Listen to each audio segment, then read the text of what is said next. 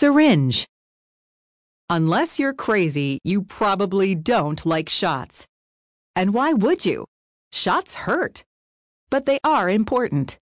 Shots help to prevent diseases such as polio, the flu, and chickenpox. They can even save a person's life. To give shots, doctors use a syringe. This tool is as brilliant as it is simple. A syringe is basically just a tube with a needle on one end and a plunger on the other. No, the plunger's not like the one from your bathroom, but it works the same way. When a syringe's plunger gets pushed down, it forces medicine out of the tube. When the plunger gets pulled, it creates suction inside the tube. The needle of a syringe is hollow inside with a tiny hole at its tip. If that needle gets poked into your arm, guess what happens when the plunger is pulled?